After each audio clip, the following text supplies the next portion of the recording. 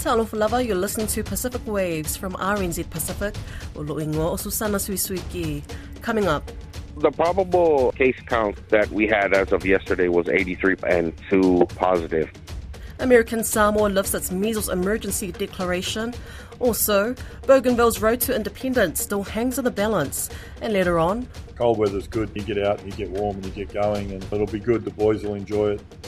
Will the Fijian draw be sailing to the Super Rugby finals, or will they be sailing back home? We find out tomorrow. American Samoa's Department of Health epidemiologist says he's comfortable supporting the end of the Measles Emergency Declaration, which is set to end today. The US territory's governor extended the declaration last month until June 8th, local time. Since April 24th, American Samoa has been under a state of emergency, which led to daycare centres and schools temporarily closing. There's been 83 probable and 2 positive cases recorded throughout the outbreak. Epidemiologist Scott Anesi says the territory was waiting on test results, which have now returned negative before lifting the declaration. He speaks with Caleb Fotheringham about the current situation. So we've received the last bit of testing that we were waiting for, and they were negative, which will now put us 3 incubation periods of negative testing during active surveillance. As such, we will be reclassifying some of the probable cases as we receive further testing on those samples, just to evaluate if it wasn't measles, what exactly we were dealing with. But aside from that, as an after-action type of process, we are recommending that with the testing parameters and with the outbreak response that we are comfortable and supporting that we end the emergency declaration for measles and continue to lift all restrictions. We will then move measles out of active surveillance back into the notifiable disease surveillance process as usual. And that will happen today, is that correct? The meeting will likely happen sometime this morning. The clinicians and the department officials will be discussing the matter with the government. Now, as to the official end of the declaration, that will be the government of American Samoa, the governor's office, that will decide that.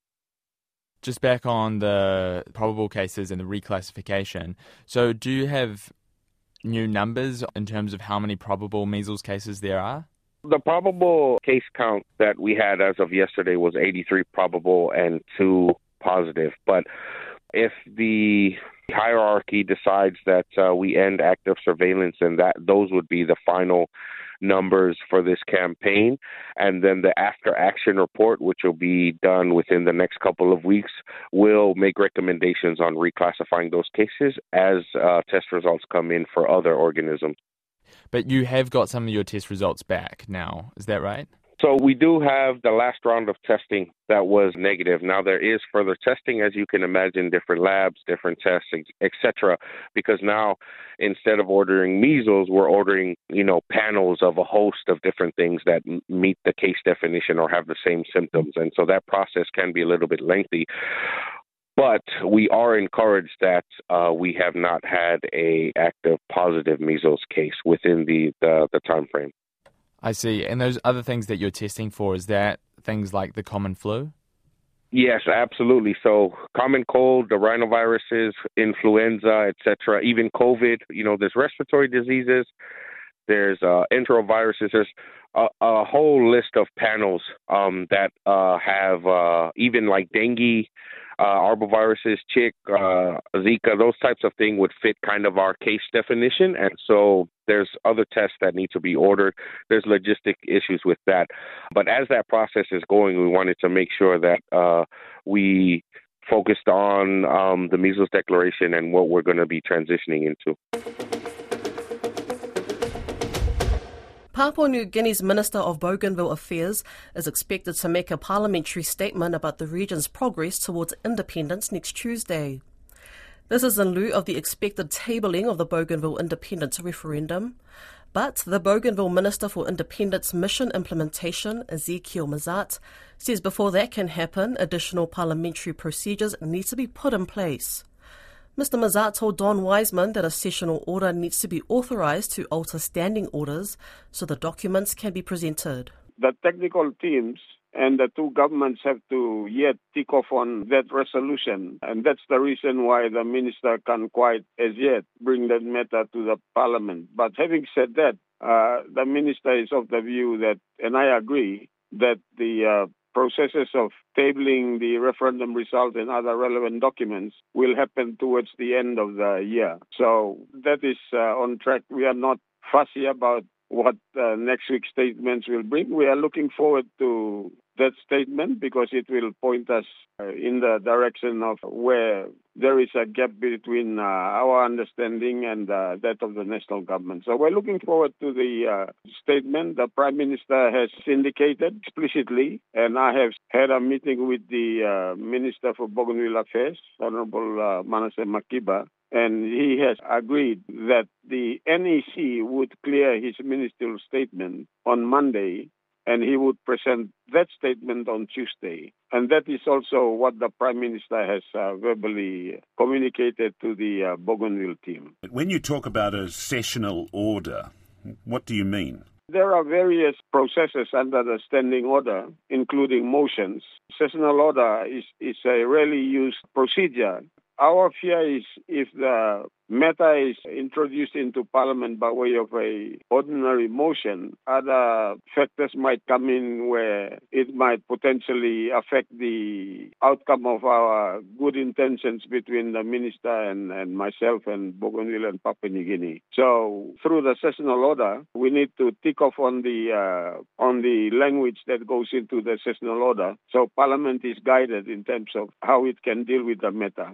Our main concern is that if it proceeds by way of an ordinary motion, we would be all over the place in terms of trying to achieve what Bougainville governments and the national government want to achieve, and that is making sure that the Parliament is confined to matters that are ticked off in the sessional order. It's a matter then of Parliament essentially coming to some understanding about what it's going to do once the referendum results are tabled. That's correct, yes.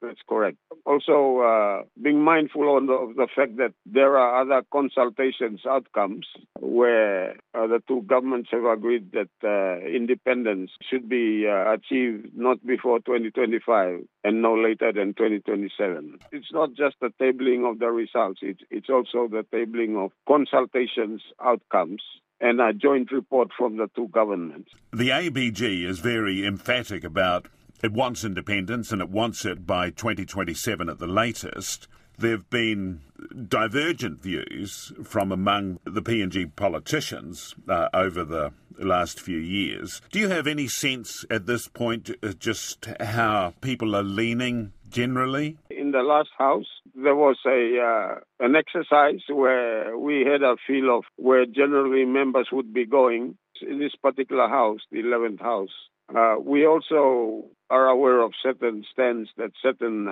party leaders and individual members are leaning towards. But having said that, there's an agreement of the mind also between myself and the minister that starting almost immediately, and that's after he's given his statement, that the national parliamentary members would be taken through a number of workshops so that they are fully informed of the Bougainville issue. And I got an indication from the minister also that during his speech he will be calling for the reinventing of the Parliamentary Committee on Bougainville Affairs, the bipartisan committee. Now, we had a bipartisan committee prior to the referendum, and the minister is leaning towards reactivating a parliamentary committee, bipartisan parliamentary committee, that will take on the task of also informing the national members and also the general populace.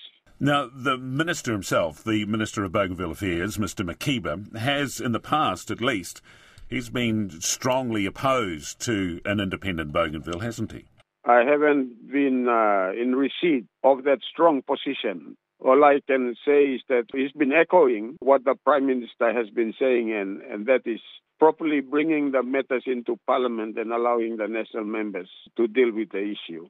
And in my dealings with him since his appointment, I've seen a very progressive minister We're serious in properly bringing the matters before Parliament and educating the national members so that when they finally deal with the matter, that they are fully informed and have the relevant information in order to make that final step. Regulation would now contain only non-contentious issues. So for me, it's all systems go. I see a clear path towards the minister performing and discharging his constitutional responsibilities. In sport, the Fijian Draw are facing one of the toughest challenges in Super Rugby in their upcoming quarter-final. The Draw play the Crusaders in Christchurch tomorrow. A fine afternoon is forecast, but with kick-off 2 hours after sunset, it will be very cold at Orange Theory Stadium. However, Fijian Draw coach McByrne isn't worried.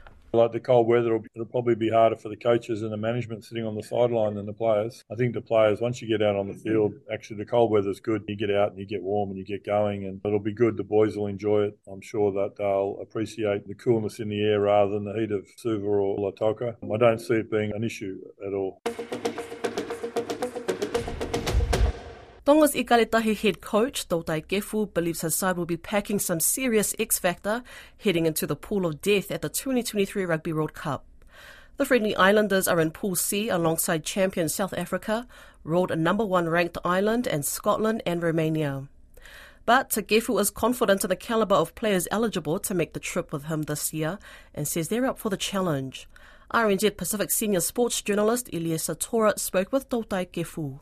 What about Tonga's chances at the World Cup in the pool that you were in? How do you see that, Tutai? Oh, look, it's a tough pool. I mean, we got the best team in the world, Ireland first, then we got Scotland, then we got South Africa, and then we got Romania. So all really hard games. It's going to be tough against Ireland and Scotland. But, you know, we've got a new team now. We've got some X factor. We'll be able to throw some punches. So, yeah, I think we just have to come up with a really good game plan and a blueprint to win. Tonga will play their opening World Cup game against Ireland in Nantes on September 16th. Kefu had yet to announce his final squad when we spoke, but says some Moana Pacifica players have proven themselves worthy of a call-up for international duties. So we're going to take, a good portion of those Tongan players from Moana to the World Cup, as you would think. And those players we've watched closely after the last 2 years have improved significantly. Moana Pacifica's 2023 captain, Solomone Funaki, who won 3 awards at the Moana Pacifica 2023 Awards evening in Auckland on Tuesday, June 6, is a top contender for a World Cup spot with the Ikaletahi. Funaki could also be in the running as Ikaletahi captain at the World Cup. A lot of interest is also focused on former international players who had played for either the New Zealand All Blacks or the Australian Wallabies. This includes Europe-based players Malakai Fekitoa, Israel Folau, Charles Piutau, George Moala and Vaea Fifita, who head coach Tautai Kefu says are all in line for consideration. Yeah, look, those players are busy undergoing training at the moment. We'll announce the team at the end of the week. This is the first Rugby World Cup that Pacific Island rugby stars who have played for other countries have become available to play for their heritage nations. This is thanks to World Rugby's new eligibility rules that allow players to play for their home nations, providing there has been a 3-year stand-down period since their last appearance for another national side. Once the Ikaletahi have been named, the squad members will assemble in Nuku'alofa in early July. Tonga has a warm-up game against Australia A at Te Whaiva Park on July 14th before the Pacific Nations Cup series with Fiji, Samoa and Japan. Their final friendlies before the World Cup in France are 2 tests against Canada in front of their home fans in Nuku'alofa in August. Tonga has played at the 2007, 2011, 2015 and 2019 Rugby World Cups, but have been eliminated in the pool stages at all the 4 events. With the new eligibility rules, there is a silent confidence in the Ikaletahi camp that 2023 could be their year to create history. That's Pacific Waves for today.